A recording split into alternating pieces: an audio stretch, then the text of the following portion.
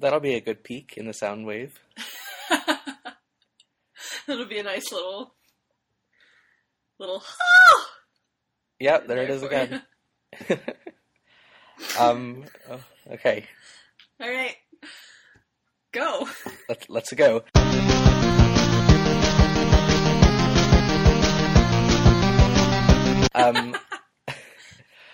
Hello, everyone, and welcome to the Hamsteak Podcast, the podcast where we read Homestuck and tell you about it. My name's Alex, and I have not read Homestuck before. My name's Lydia, and I should probably reread soon if I'm going to say that I super have. And yeah, we read the actual ending of Act 4 today. Mm-hmm. And I know we said we were going to start Act 5, sorry. We're not. I forgot how much stuff there is. I promise there's a whole episode's worth of stuff here. We'll meet trolls next week. I can finally stop biting my tongue over some of their names. Mm-hmm. Yeah. Oh, and also Alex wrote a summary. Yeah, so we read the second recap that was at the end of this reading. We decided it wasn't salient enough to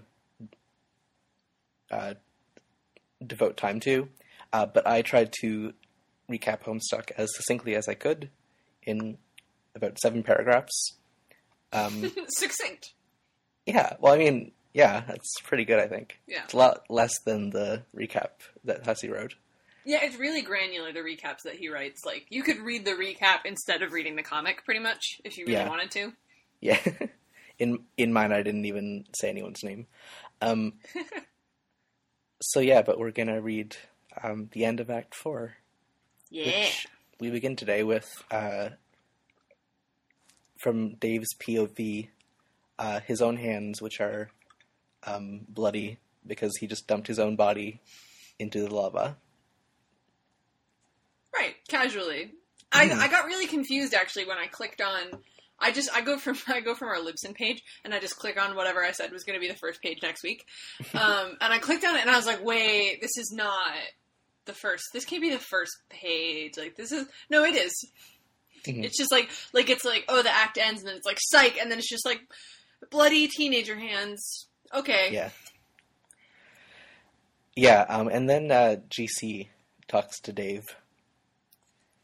She's so weird and shitty, and like he's also so weird and shit. Like he's trying to process this, and she's laughing at him for having blood on his hands and for being stupid. Yeah, part of why she's behaving this way, you will understand later on, and it has to do with Troll Society. Sort of. But also she's just weird. Yeah, she's just mean. Sometimes. Yeah. Sometimes she's nice, and then sometimes she's mean. And then he, like, takes a jab at her blindness, which is shitty, but I think, like, he's going off what he knows and trying to retaliate. Right. She's made it pretty clear that she doesn't actually seem... This is another influence of the... iteration of the, like, super-powered blind character trope where, like... Or maybe she doesn't have superpowers, but she doesn't seem to be actually impaired at all by her blindness. Like, as far as we can tell from the story, she seems to be able to taste color well enough to operate as though she could see. Right. Yeah, I mean, from what I've seen, I don't think it's, like, a Daredevil type thing. It's just, like, she does use her other senses. Yeah, but, like, to the point where, like, she's not, like, you never, I don't know, that's sort of a spoiler, but you're never going to see her, like, demonstrate any impairment at all, just because she can't see. It's, like, she just has a different set of sensory processes. So, I don't know, It's, like, maybe he doesn't know that, though, but it's weird. They're being shitty teens. So this is an example of believable shitty teens. Mm-hmm. Do you know what I mean? Like, yeah, this reflects, like, you could reasonably be ableist in that way at this age, and like it's shitty, but like he's really upset and she clearly doesn't seem very insecure about it, and it's like not good for him to be doing, but it's not lazy writing. Yeah. You know, like it serves a real purpose in their interaction. Yeah, exactly. So yeah, anyway, Dave and GC are being shitty to each other And then Jade and AT, Adios Toreador, have another conversation. Mm-hmm. So a bunch of stuff happens in this conversation. Jade's still asleep on Earth. He says it looks like she's going to wake up soon, but he doesn't have much time. He also mentions that the rift that we've heard about from some of the trolls is something that Jade causes. Right. Which I didn't see coming. I didn't really know what the rift was. Oh. Well, we don't know what the rift is yet, but, like, yeah. Remember how, like, what's his handle? What CG was saying about how, like, Jade is the one who, like, fucks everything up? Right, but I thought that was because of the packages and the time travel. There's more. Okay. All right. Cool. And AT mentioned something like the idiotic thing about trolling is if you use it to troll people, you're just as likely to get trolled yourself, which we've definitely seen so far, where the Earth kids control the trolls just as much as vice versa because of like crossing stream time shenanigans. I would argue that the kids are the ones who effectively troll the trolls, and the trolls just kind of like harass them or chat them up, you know? Yeah, for sure. Yeah, the trolls really don't understand like human pranks. Yeah, they kind of don't, which is really like funny. Like, I don't know, the inconsistencies of like what they do and don't understand about human society are like interesting, or like not internal inconsistencies, but just like it seems weird the set of things that they do and don't understand. Mm-hmm. Yeah, it's funny what like somewhere in this reading, CG says to Dave like, "Oh, well, like this color tastes sweet, like this candy you wouldn't know of. It's called cotton candy." Mm-hmm. And then Dave says, "We have cotton candy dump ass." Yeah. Which is a spudge. Sorry? Which is a spudge reference. I'm pronouncing the acronym like an idiot. It just kind of came out of my mouth, and I was like, I'm just going to commit. Sweet Bro and Hella Jeff. Oh. Sabaj. Sabaj, okay. Yeah. You need to put that, like, that emphasis on the... The schwa. Yeah. You need the schwa in there. No, the sabaj instead of spudge. Like spurb. Yeah, I'm inserting a schwa there. Oh, is that called a schwa? Yeah, it's the vowel, it's a indeterminate vowel sound. It's like the vowel sound that is neutral to your dialect. Is the schwa. Yeah. So they're having this ominous conversation. Dream selves can die. Jade will cause their rift. Trolls who use Trollian end up getting trolled themselves. Yes. And AT mentions that he was the happiest he was when playing the game was when he was asleep. Mm-hmm. But now all the trolls' dream selves are dead. Mm-hmm. So that's kind of sad. Yeah, and then when they stop talking, we see AT wistfully remembering his time on Prospect.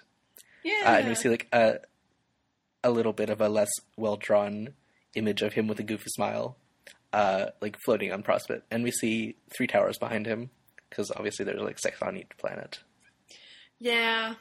For reasons that are a huge spoiler, that's really poignant, actually, that panel. I'm sure that would show something. And then we're getting these conversations one after another. Rose and GA, who is Grim something. Grim Auxiliatrix. Thanks. Rose, so Grim Auxiliatrix has been talking with Rose, and one time that she did that, it was actually with John, who's using Rose's computer. So she thinks that there's like a dumb Rose and a smart Rose. Yeah. And then Rose figures that out. And she like, yeah, anyway. Well, recall that, so this is, I didn't bother to go back, sorry, I'm a lazy podcast host. I didn't bother to go back and figure out which of their conversations this is. Because remember, they actually, at one point, patched together and figured out the relative order of their conversations on their respective timelines. Right, yeah, because GA keeps jumping around. I don't really want to get into that. That doesn't seem kind of irrelevant. Yeah, basically, this is before that conversation as far as GA is concerned, and after it as far as Rose is concerned, and so it'll all be resolved later. And yeah, these two are talking like in an arbitrary order. Mm-hmm. But Rose brushes GA off at this point because she's pretty busy with killing monsters. Mm-hmm. In a cool-looking panel. Yeah, she's really badass with her dark magic. Mm-hmm. Then GC trolls Dave some more. Yeah, and then we get S Descend. And this is the first flash that I needed to watch on YouTube again, just to take notes, because it was so dense.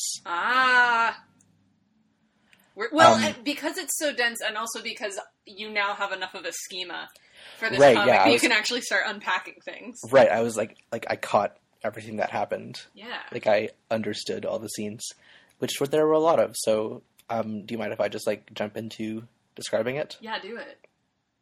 So, this flash starts with Dave actually entering the medium, which I'd actually forgotten we hadn't seen before, because we jumped forward on Dave's timeline. Mm-hmm. And so when Dave is entering the medium, he's climbing up the satellite tower, trying to get to the egg, but it's actually being incubated by his kernel sprite, and it's going to hatch on its own. So he falls, Bro catches him, and also slices the meteor in half. Right, so, okay, what I didn't realize until I read the recap is that it's because it's sometimes, the cinematography is sort of unclear. In these animations. So he's supposed to actually be riding the meteor. Yeah. As he, chops it in half. And then so he sends his hoverboard off to, catch Dave at the same time. Because he's, Right. He's all slick. Yeah. And so the two halves kind of crush on each side of the house, giving them a bit more time to get in. But, the blast radius is approaching. Then we see the ship that Grandpa is driving with Mom and Dad, who are holding a gun and a cake, respectively. Yeah. Going towards Skaya. And then on Skaya, we see Jack. He's slaughtering the black and white soldiers that came with WV to have an insurrection. Yeah, they're all just little pawn guys. Yeah, and he leaves WV alive. And I guess, again, I'm going to use what the recap said, which was that Jack, we're not sure why Jack left WV alive. He could be the sole witness, or Jack respects him as a fellow mutineer. But either way, WV is left pretty traumatized, I think, by all these people around him bleeding out. Yeah, he just, it's not even, so he's about to use this, big, magical, weapon of mass destruction and, just zap stuff, but right now he's literally, slashing people in half with a sword. It's really brutal. Yeah.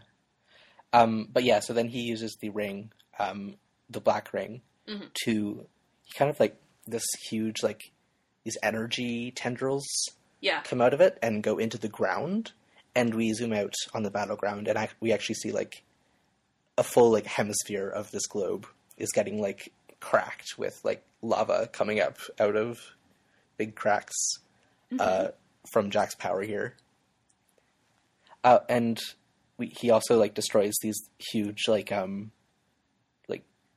chess themed things that have been on the battlefield. Yeah, and we see an archer who looks significant only because she's drawn with eyelashes instead of the dot eyes of the other carapace people. Is she significant? Nope. Okay, cool. Nope, I didn't even catch that. She is not important. So, meanwhile, in the Vale, the Reckoning is seconds away on a big countdown clock in the lab John is in. And either John sends the babies into their meteors, or they just get sent on their own. I'm not sure if he does something. The implication is that John does it. Because CG told him what to do. Right, that's right. So Jack destroys half of Skaya. CD has found the White Scepter. CD's the little guy in the Midnight Crew / Dark Kingdom agent. So he's found the White Scepter, and he gives it to Jack. And Jack uses that to initiate the reckoning. Right. So this is the reckoning happening too early that we've been hearing about. Right. And of course, like, everything was in place for it to happen to, like, it was sort of predetermined that it would, right? Because, like, the countdown clock was counting down to this moment and everything. Right, exactly. But it's happening. It's happening. So DD, Diamond Stroog, is using the machinery in the Frog Temple. Yep. To make a paradox. He summons a paradox clone of Harley/Hallie the dog. Mm-hmm. And then he combines that with the decoded DNA sequence from Rose's journal to create Becquerel. Yep. Like a little puppy Becquerel with no face. AR is still inside, and he gets traumatized by this experience, explaining why he surrendered to the pumpkin with Becquerel's face in it way back when. Then we cut over to Jade on CrossFit, who is having a wonderful dream, flying around this beautiful golden city with her friends, until she spots Jack overhead, who just, like, lights the entire planet, like the entire moon on fire. Yep. Just, like, buildings are shattered everywhere. He cuts it's sort of two moons, like, chained together, and he cuts them apart. And the half with the kids' towers starts falling into Sky's atmosphere. Right. Which is not good because John is still asleep in there. Yeah, so John and Jade are, like, plummeting towards the battlefield, like, through the atmosphere of Skya, and Jade is just, like, there's debris falling behind them that's, like, about to, like, impact them into the battlefield, and Jade is just, like, shaking John, like, trying to wake him up. Yeah. Then in the middle of this flash, there's a commercial break for Squiddies, or Squiddles. Yeah. And then we go back to John. He falls out of the room, along with a plush Harlequin. Yeah. That was, like, I guess, like, the source of his nightmares or something. Mm-hmm.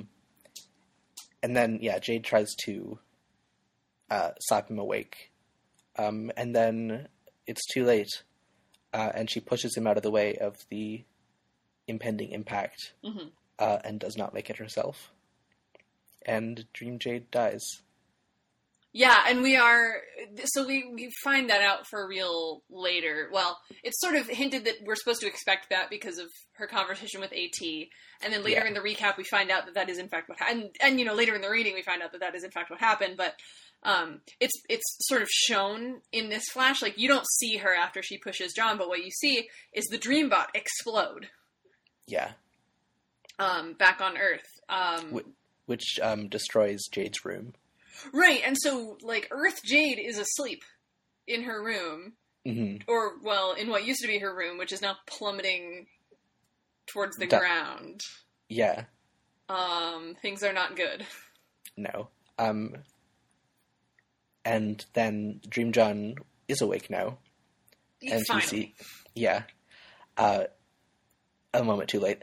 And he looks up and he sees the reckoning beginning. Mm-hmm. All the asteroids from the Veil are coming towards Skya and getting transported elsewhere. Yeah. Or elsewhere on Earth's timeline. Mm-hmm. And then there's a mushroom cloud. I'm not sure where it is. So there's two brief cuts where we see John floating in the smoking crater on the battlefield. Then we see Dave he skateboards through his first gate, and right. Rose blows hers up. Yeah, I didn't see that. I didn't, like, catch that when it happened. Yeah, I had to pick that up from the I later. didn't, like, yeah, I didn't realize that you could blow up a gate. I thought it was kind of an immaterial thing. I mean, she's magic. Okay, is right. kind of the deal. Yeah, you're not supposed to realize that you could blow up a gate. Like, it's kind of a weird, jarring, like, idea that you could. And so it's like, yeah, what's about to happen is Rose is about to decide to break all the rules. But so yeah. It's kind of, this is another instance of, like, it's sort of frustratingly unclear, the cinematography, and you're really meant to infer it, and you really can't. Mm-hmm. But so after those two shots, then you get a quick look at John's neighborhood back on Earth, and then a mushroom cloud, the implication being, like, this is the huge impact that destroys right. it. That's the meteor. Okay, I see. Mm-hmm. And then we end this flash with a view of Jade's Island at night with the smoking tower and Becquerel's in the foreground. And in the background is an enormous asteroid looming. And it's not like burning up in the atmosphere. It's like just there in the sky. Mm-hmm. And it takes up like half the sky. But just, I mean, like, so the idea is if it's so far away that it doesn't even seem like it's impending, and it's still that big, like, how big is it? And if you remember way back when Rose finds that console that shows all the meteors that are coming. Right. Remember, that far and away the biggest one was over... It's like a quarter of the ocean. Yeah. And I guess that is probably a large part of why the Pacific Ocean is evaporated in the future. Yeah, that would about do it. So then Rose updates the game fact for the first time in a while, and for the last time. Right, that was the end of Act 4. Right. The curtains draw for real this time. And now we're in sort of an interlude. Yeah, it doesn't call itself an intermission this time. Mm-hmm. It's just kind of a bit of resolution, I guess, for each of the plot threads. Mm-hmm. And then in Act 5, we'll go into an entirely different reality. So Rose updates the game fact. And my question is anyone using this game fact on Earth? Is there anyone else playing the game? Are there, like, more than 4 copies of the game on Earth? Are there multiple sessions? Yes, because if you remember, very early in the comic, you saw a menu of many different game facts with Rose listed among them. And the thing is, most of them weren't successful in entering the game. In fact, I don't think any of them were successful in entering the game. On Earth. On Earth. So, okay. Right. So none of them, like... This will get very interesting in many thousands of pages. Sure. On Earth, yes and no. Okay. Cool. So she says, like, this is the final update. I'm not playing the rules anymore. Screw you, powers that be. Basically, yeah, she's saying the gods are telling me that we're going to fail. I have trolls telling me that we're going to fail. I don't buy it. Yeah, and so the last thing she does with the game fact is she uploads it to a server in the furthest ring. Which looks like a phone, like an old-fashioned phone like an old-fashioned cell phone with an antenna. Yeah, and she says, like, it might be broadcast to some other player group in some other reality there by the old gods. Mm-hmm. And we see, like, some silhouettes of the old gods, I assume. Yep. And they're pretty be-tentacled. Yeah. As well as Rose's very pretty flashing magic signature. Right. Yeah, so I'm gonna go ahead and guess that this game fact gets used by the trolls. Okay, I actually can't remember. Oh, nice. I can't remember. I think the thing that I'm alluding to is slightly different. And it's slightly different. Okay. Well, that would be pretty neat and tidy if that's the case. Okay. It's mostly not the case. Okay. I don't think. If it is, it's not prominent enough for me to remember. Nice. So, then we get to, we're going to be intermittently looking at, all of our exiles, seeing them, there's going to be a pattern, we see them arriving on Earth, mm-hmm. and taking on their exile garb, and then a flashback of how they kind of got there. Yeah, how things ended on the battlefield for them. On the battlefield. Yeah, so, the war-weary villain becomes a wandering vagabond. Mm-hmm. Wayward vagabond. And he wraps himself up in John's bed sheets from Prospect, mm-hmm. which are like... They have little ghosts. Yeah, they have little ghosts on them. And this is actually the same outfit that he's wearing in the future. It's just become unrecognizable and dirty. Right. And yeah, so he... In the like, very recently in the past, back when the Flash happened, he saw the doll that fell out of John's room, and he rips it up, and it's like this Harlequin doll, and it's it looks a hell of a lot like Jack. Yeah, it's like basically prototyped. Mm-hmm. and he just rips its head off. Yeah. Which is kind of useless symbolism, actually. I didn't find that particularly powerful. And for once, like, it doesn't come back later. Like, it's not actually plot relevant at all. It's literally just... It's just, he's like, just mad. Yeah, I understand that. It's, like, frustration, and the only thing he can do is symbolically tear Jack's head off. Yeah. Which is, like, probably the most violent thing he's ever done.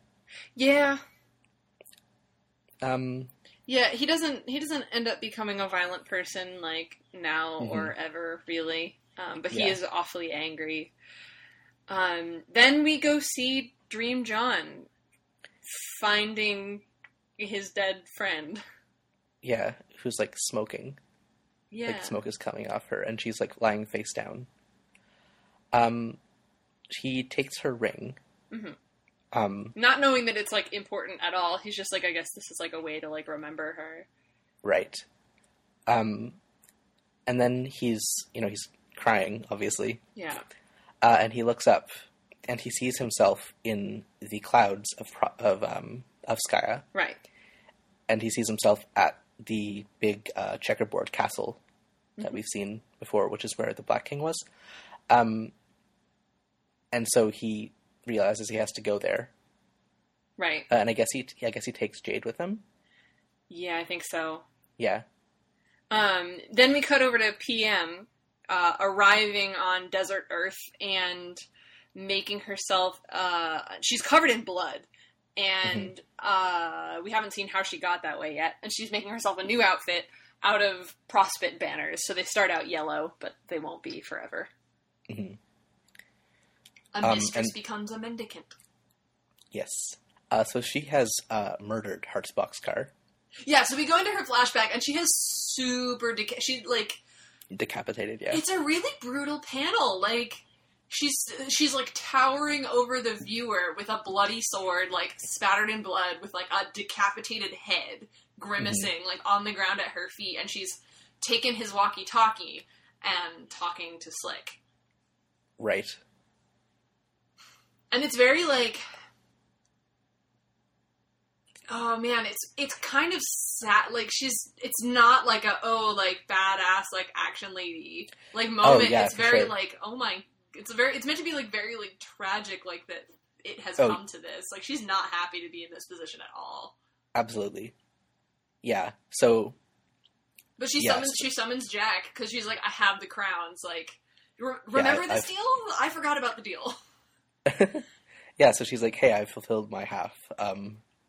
And then Jack flies over, and she hands him the crowns, and then he's pretty happy with that. Mm-hmm. And he honors the bargain, and CD hands her the package. Mm-hmm. Which, remember, has has this incredibly powerful weapon that was what allowed him to usurp the Black Queen. Right. We don't know what it is yet. Right.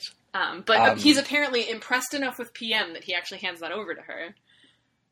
And he kind of mentioned this, Hussey mentions this in the recap, we don't know yet whether it's because he's just impressed with her, or because he thinks that he still has control of whatever's in the box, and it's just gonna, like, destroy PM. We don't know. Right.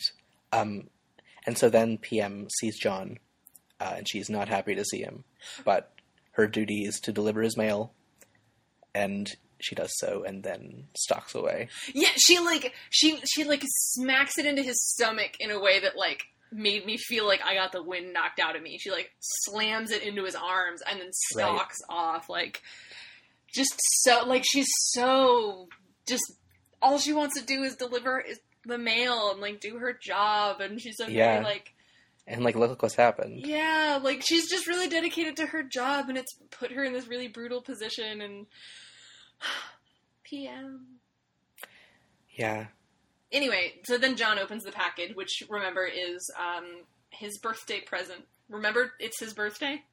It's still his birthday. Yeah. This is his birthday present from his friend, who he has no way of knowing is hopefully still alive on Earth, at least, but he just encountered her dead body. Yeah. There's 2 letters.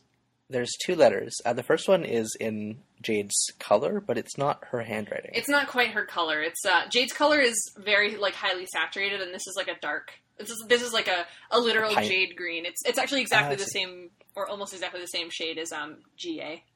Oh, cool. Yeah.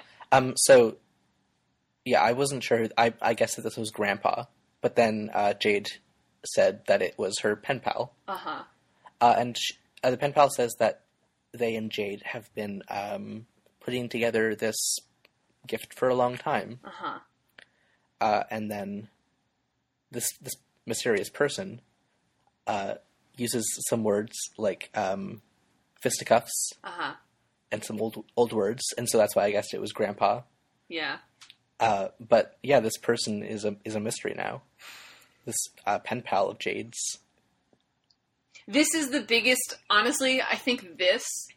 Okay, so besides Lil Cal, and some stuff that emerges with the trolls, this is, like, maybe, like, number 3 of, like, the biggest mysteries in Homestuck so far, is, like, who is the pen pal, and we don't find out for a good long time. Wow. Yep. You should... It's really funny, because to me now, it's, like, it's radically obvious immediately who it is. Wow. And you're, like, it's really funny to hear you guess, based on that, but... Can I make a guess to you? You're welcome to. Is it Lord English? No, but the character who it is, people did think was Lord English for a long time. Okay. Yeah. Is it one of the trolls? No. Okay. All right. So yeah. Let's not get any closer. Yeah.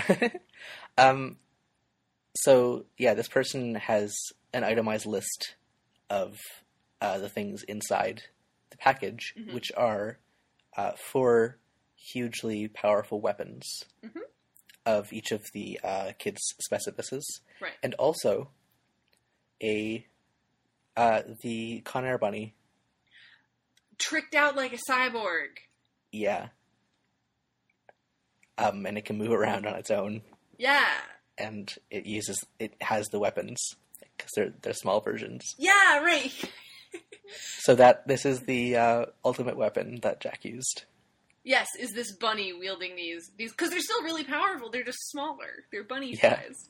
Yeah. I really love the language that that the pen pal uses in this like letter and like on this page, because he like alternates, like he uses very like goofy like old timey language, but like in like a weird way. Like he's just like, oh, kicking Christ in a dirty diaper, and then he's like, sorry, this shit's so small. Yeah. Yeah. It's I find the way that language is used, like the way that he uses voice and like writing style is really, really interesting in this comic. Anyway, so this bunny pops out, and nobody's really sure, or well, okay, the bunny hasn't actually popped out yet. It's not immediately clear. We don't see the whole list. We don't know that the bunny's in there yet. Before we see the bunny, John reads Jade's letter. Yeah, it's super sad. She lays out everything about CrossFit to him. Right, she explains a bunch of stuff that we already know, but she's like explaining it to him with like this sense of wonder. And she says, like, I've been awake here most of my life, and I have so many Prospedian friends. And I see you, but you're asleep, and I can't wait until the day that you wake up. And I know that when you reach this letter, you'll have woken up, and I hope that I'll find you soon after you read this letter. I don't know where you are, but I'll find you. And it'll be so much fun. I can't wait to... She says, like, I can't wait to fly around the moon with you and show you all my favorite places. Like, and it's really sad. Like, she's actually seen John reading her letter, and she's like, I don't see myself there, so I wonder how I'll find you. Yeah. And she's literally lying there, like, at his feet. Or, like, her body is. It's really, really sad, and he's just, like, there's a still panel of him, there's, like, a still silent panel of John just, like, shedding a tear. But that doesn't last very long, because then he looks up and realizes he's being held at sword point by Jack, who wants his ring. Yep. / Jade's ring / the White Queen's ring. Right. But then the bunny comes up. Right, then we realize what was actually in the package, which is this bunny carrying all of these, like, ridiculous, like crazy-looking weapons, yeah. But small. And then Jack realizes that he doesn't have control over the bunny anymore, because it's the Con Air bunny, so it belongs to John. Right, and he's like, oh man, like, this thing, like, took out the Black Queen, like, what do I do? There's, like, a standoff. Mm-hmm. There's a really cool panel, everyone's silhouetted in black and white, and it just says, check. Yeah. Yeah, it was cool. So then we go to AR. Mm-hmm. The authority regulator, landing on Earth and becoming the aimless renegade. Right. Yes. He has he already had caution tape, mm-hmm. but I guess he finds some more, and he wraps himself in it. Yep. And then we go back to what happened to him, and he fled the temple. Oops. When Beck was being created, he, like, flew away on the hoverboard and went to a different meteor out in the Vale, which happens to be the lab where John is. Mm-hmm. And this is after John has, like, this is like, quote unquote real John. So real John, Earth John, has, like, fallen asleep because Dream John is now awake. Right. So AR, he caution tapes John to the rocket board and sends him off as the meteor with the facility goes towards Skya. Right, so the deal is the exits, he realizes that the exits don't work. He's trying to wake John up and, like, save him, but he can't. Mm-hmm. He has no way of getting him out, so, like, it's really, like, sweet, actually, that he sacrifices himself, essentially, to this, like, unknown fate to, like, save John and, like, keep him safe. Okay, because... Well, that was a question I had. Like, the agents don't know what's going to happen to them. No, like, but it's kind of scary. Right, no, yeah, it'd be scary either way, but they don't know that their role is to, like, repopulate Earth. Right. Yeah, okay. It just kind of happens, because, like I said, like, Paradox Space, if it has what seems like intentionality, it has intentionality the same way things like Evolution do. Okay. You know, where, like, it seems like really complex aims emerge from what amounts to just sort of causality on top of causality. Sure. What? I'm just not... I don't quite understand what you're saying by that, but it doesn't really matter. Like, okay. Well, it's like how, like, you were saying, like, last episode, like, oh, like, it seems like Paradox Space is, like, sentient. Right. And that's, like, Paradox Space is, like, making these things happen. And, like, yes, it is, but no, it's not sentient. Like, kind of the way that Evolution, like, makes things happen. Like, you can think of it as, quote-unquote, having, like, ends, but that's kind of the wrong way of thinking about it, because... Right, okay. It's more like those, like, events transpire to, like, advance those ends just because of the way causalities pile up. I see what you mean. You know? Okay. Yeah, that's a good analogy. So yeah, we go back to John, and the ship that Grandpa Harley is picking up is piloting lands, and he picks up Jade's body and flies off, mm-hmm. leaving Mom and Dad there. Yeah. And then Grandpa's crying and flying the ship, and with him is a taxidermy Jade Harley. He taxidermied her real fast. Yeah. Apparently it's the family tradition. Yeah. He's taxidermied. It's true. It's true. Yeah. I don't know how to feel, like, about seeing Jade stuffed and propped up. It hurts my heart. It's supposed to. Yeah. It's like, it's one of those, like, it's really, like, it's sad, and it's, like, almost sadder because it's absurd, and, like, in that way, it, like, kind of hits at, like, the very real absurdity of, like, actual death. Mm. Yeah. She's also kind of, like, doing the, like, silly arms pose. Yeah. The, like... wiggly dance thing that the characters do when they, like, are confused. But she's, like, got this, like, angelic, like, grin on her face. It's hard. Yeah.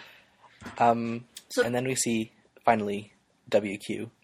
Mm-hmm. White Queen becomes, windswept questant. Right. And she's actually brought a bunch of her subjects with her to Earth. But she abandons them to go on her solo quest. Well, I wouldn't say abandons them. She did come on a golden ship that presumably is full of supplies and stuff, so they'll be okay. Yeah. But she wanders off alone, and then years later we see her discovering her, like, egg station that we later see her arrive in, and it's cracked open, and she, for some reason, has a key that looks like it's got the Superb logo on it. Mm-hmm. I have no idea how she got it.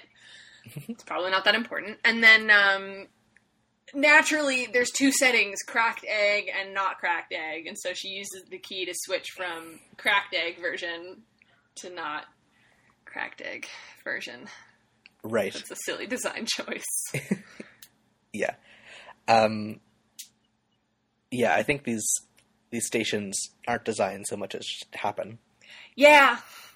Like, I guess that's paradox space. Yeah.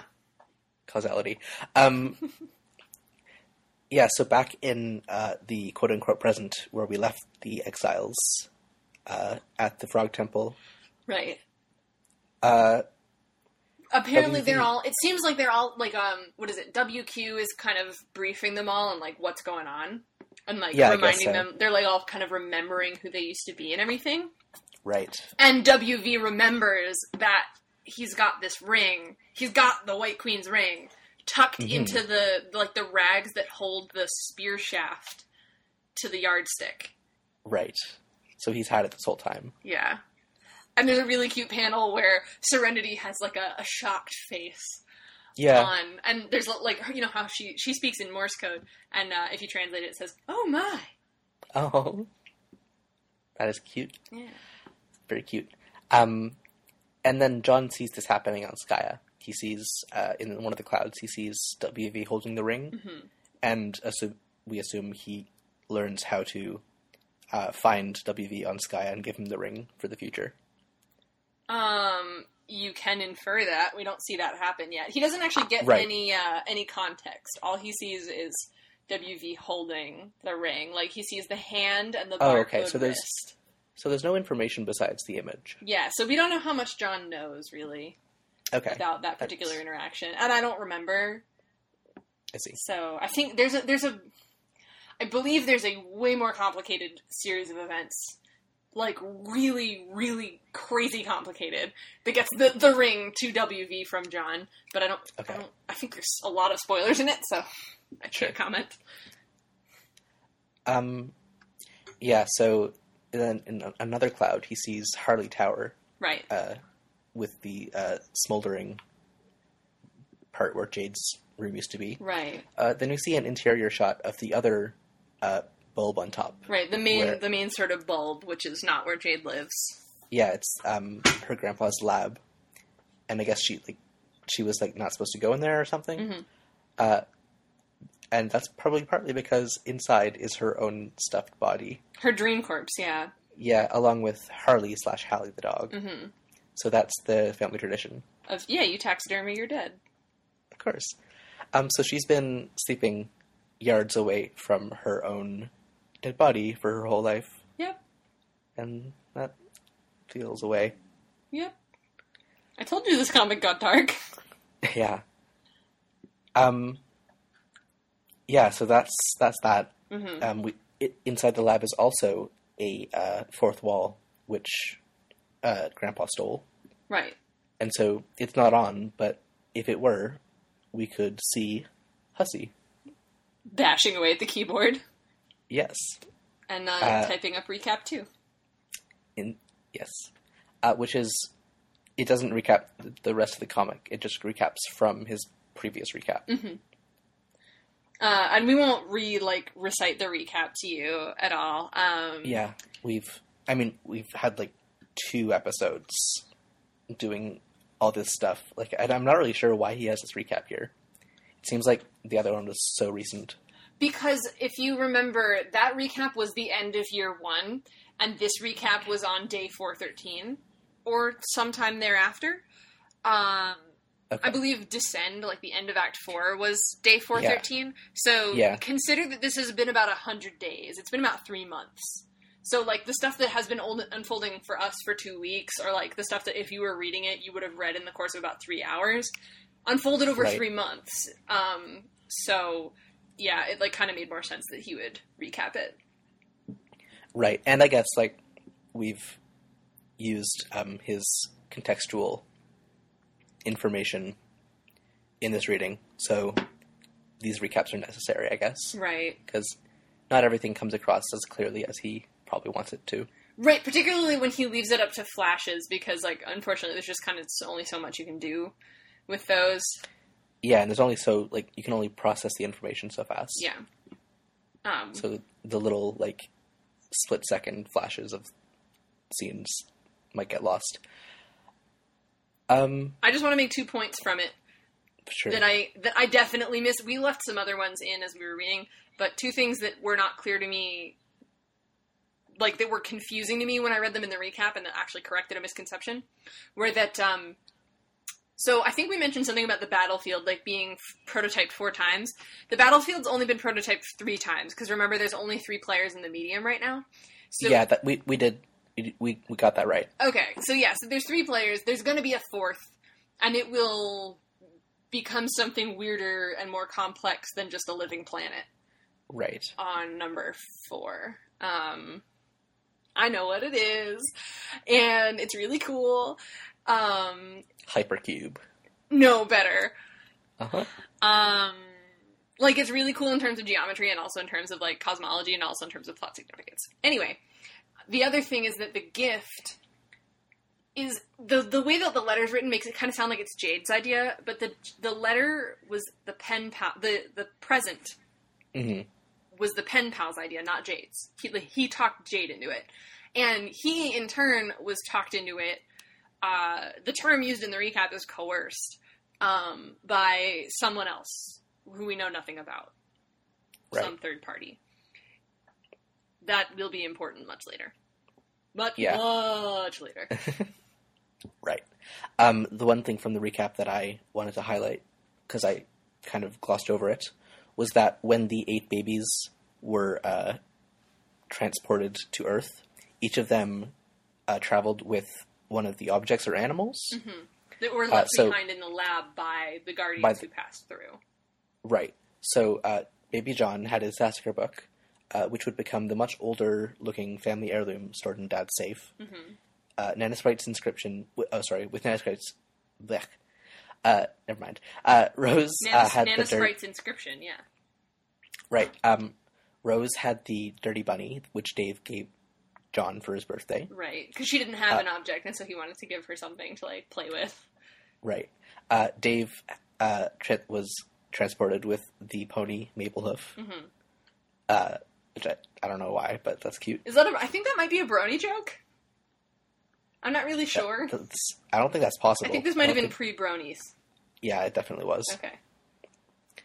And if it were that early, like, he wouldn't have made the joke, I don't think. Right. Jade was transported with the knitting repaired bunny that Rose got John. Right. And which Rose had cherished since birth, because it's the same bunny. Nana was transported with Dad's dirty hat. Mom was transported with Vodka Mutini, who did they grow up to be Jasper's or Jasper's parent? I'm not sure exactly what the story is with Vodka Mutini. Okay. All right.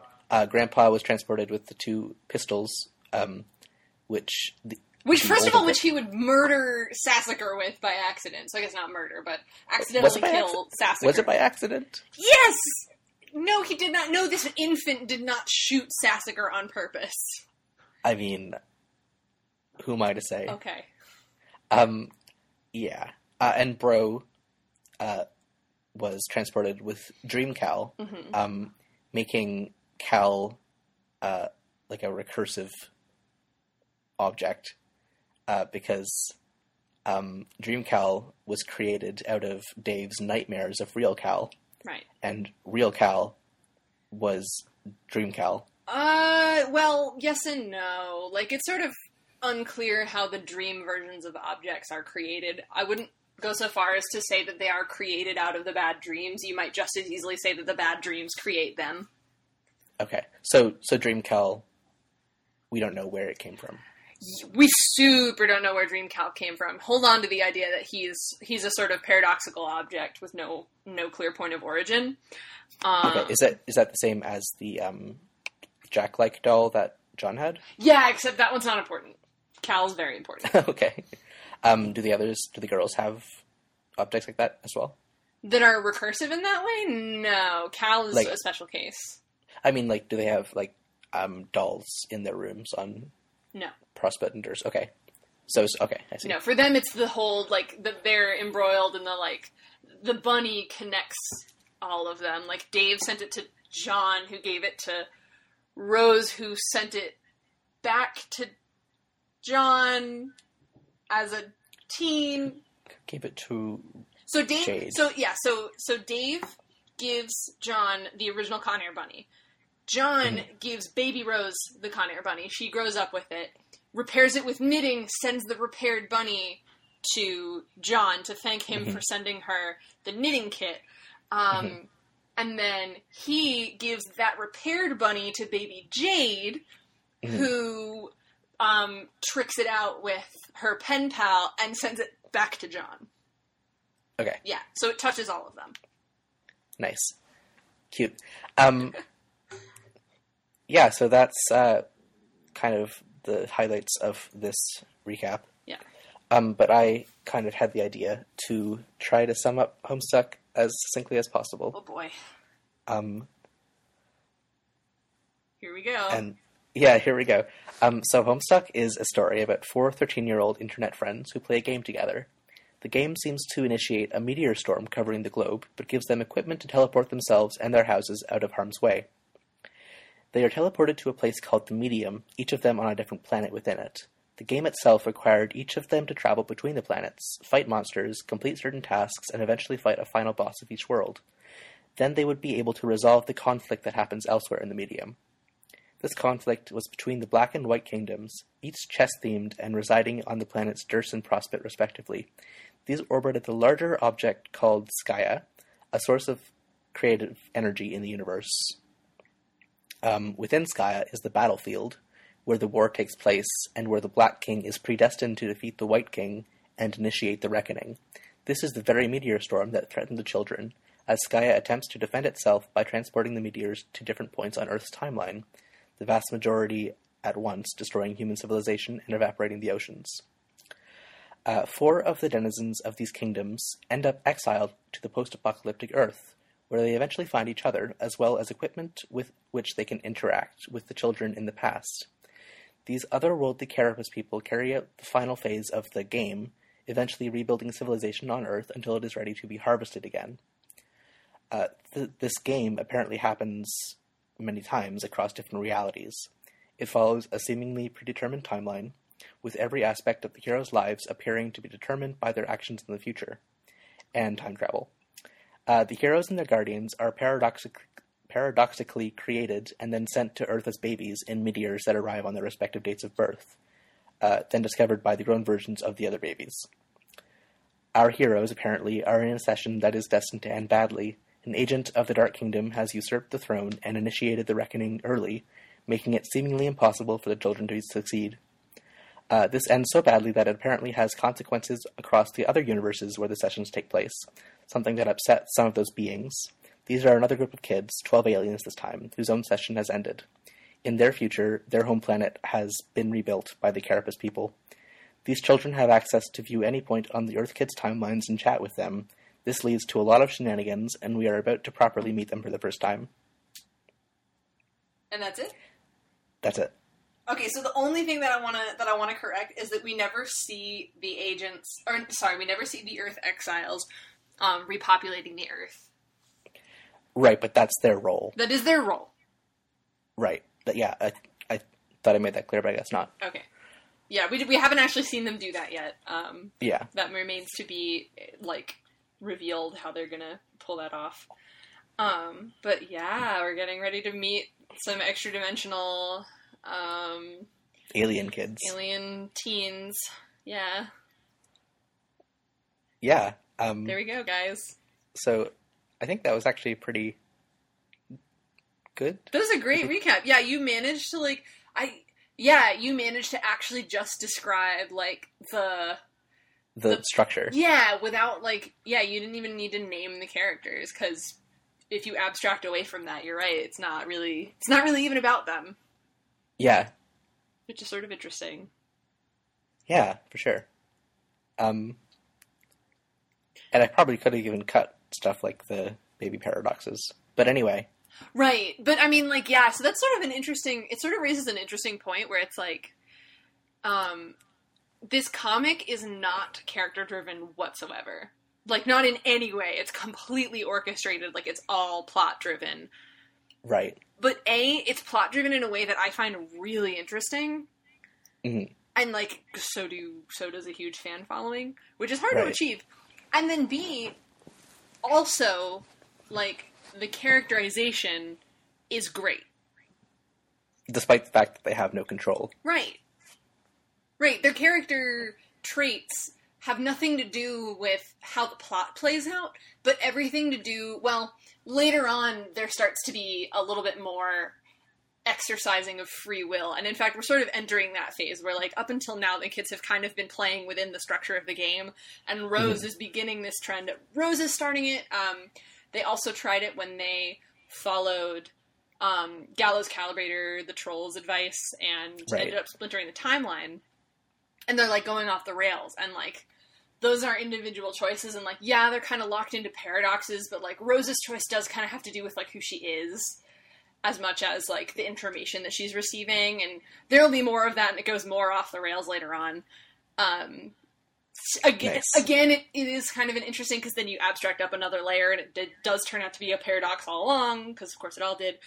But so, yeah, like, the fact that, like, there's really interesting character relationships playing out, despite the fact that the character traits, like, don't, you know, like, everything's sort of predetermined, and you know that, like, you expect that at this point. Yeah. So it's kind of cool. Yeah, it really is. I like this comic. Do you? Yeah. I have my good weeks and my bad weeks. There's weeks when I find it boring. It does become a slog later on. Oh, I was being facetious. Of course you like this comic. I know. I'm just disregarding your facetiousness out of my own meta-facetiousness. Alright. Listener questions. Listener questions! If you want to ask us a question, you can send us an ask on Tumblr, where we are hamsteakpodcast.tumblr.com. You can also send us a mention on Twitter, where we are @hamsteakpodcast. If you want to ask a question, but you think it might have a spoiler in it, or if, like, I'm sorry, I already don't remember who it was, but someone corrected me a couple weeks ago. Heavenly Evan. Heavenly Evan! If you want to be like Heavenly Evan, and correct us if we get something wrong, please do. And, but especially if it's got a spoiler, send me a DM. Our question this week comes from friend of the show, Dwellington. Thanks, Dwellington! Who says, what is a nice thing that has happened to each of you this week? Aww. Ooh, that's actually tough. Mm-hmm. Been a lot of nice things. Nice. You go first. I have to think of one. I got my bike. My mom sent it out from home, so now I can use it where I live now. Nice. Yeah, I like biking. Yeah. I didn't know that about you, actually. I guess you haven't talked about biking in a while, but you did used to, like, a long time ago. I think I remember you talking about biking. Yeah. Yeah, I went on a few bike trips in middle school. Nice. Wait, like, bike backpacking? Kind of. It was like bike camping trips with the school. That's so cool. We biked for, like, 3 days. Yeah, and you just, like, brought your tents and stuff with you? Yeah. That's what I meant by bikepacking anyway. That's so cool. Oh. Yeah, it was like the most physically intensive time of my life, probably. I feel that. Ah. I knew a girl who biked all the way to school in Boston from, like, her home in Vermont, like, and brought, like, a bunch of her stuff with her, like, in a bike trailer. I have no reference for how far that is. It's actually probably about 3 days again. Okay. Yeah. My 6'3" brother is out in my driveway that I can see from my window, scooting around on a Razor scooter that is appropriately sized for a 10-year-old. Oh. It's really funny. So what was a nice thing that happened to me this week? I want to say the nicest thing that happened to me this week was I got funding to keep doing my research over the summer. Hey! So, yeah, like, everybody's kind of working, like, part-time, and it's, like, weird, because the summer's weird when you're an academic, but, yeah, I get to keep doing science and, like, helping with my, like, computer daughter, and I'm really, really excited. I'm gonna help, like, write some publications, like, Congratulations. Do you want to tell the listeners what your computer daughter is? Oh, so... Just quickly? My computer daughter is a euphemism for she's basically, like, an intelligent chatterbot, designed to be added on to, like, educational, like, learning games, as opposed to those other kinds of learning games, I guess. And, and I did the creative development of her, like, trying to figure out what kind of a character she should be. So, she's close to my heart, and I call her my computer daughter, because lots of blood, sweat, and tears this past semester on her. That's so sweet. Thanks. That's so sweet. I love her. Can't wait to meet your computer daughter. Oh. And yeah, that was the only question we had. Thank you. So, thank you all for listening to the Hamsteak Podcast. Mm-hmm. If you'd like to find us on the internet, I am Leaf Crunch on Tumblr and Crunchleaf on Twitter. I'm still Brickchip on Tumblr and Twitter. I didn't change it. Nice. We're still Hamsteak Podcast everywhere. Everywhere you look. Mm-hmm. Can't stop us. We are legion. Yeah. And my whole, like, reading plan got messed up again because I was overambitious, as I always am, and thought we would get into Act 5 today, and we super didn't. Which is okay. Which is proper, yeah. I think we were at a good length. But so we're going to start Act 5 next week. Really, I promise. There are literally 0 pages between us and the start of Act 5, so yeah, it's definitely going to happen. Yes. I'm going to be, like, biting my tongue so hard not to, like, just blurt a bunch of troll names. I can't wait to say them out loud, like, because I haven't in a really long time. The end of an era. Yeah! Except I'm sure there's more names that you won't be able to say for a long time. Oh my god, yes there are. We're really just beginning to crack the top off the can of worms. Crack the egg of homesteak and make a nice omelet. Yes, be sure to thoroughly mix all of your metaphors before serving. You can lead an egg to water, but you can't make it crack. Yep. Thanks for listening, you guys. Bye, everybody. Bye!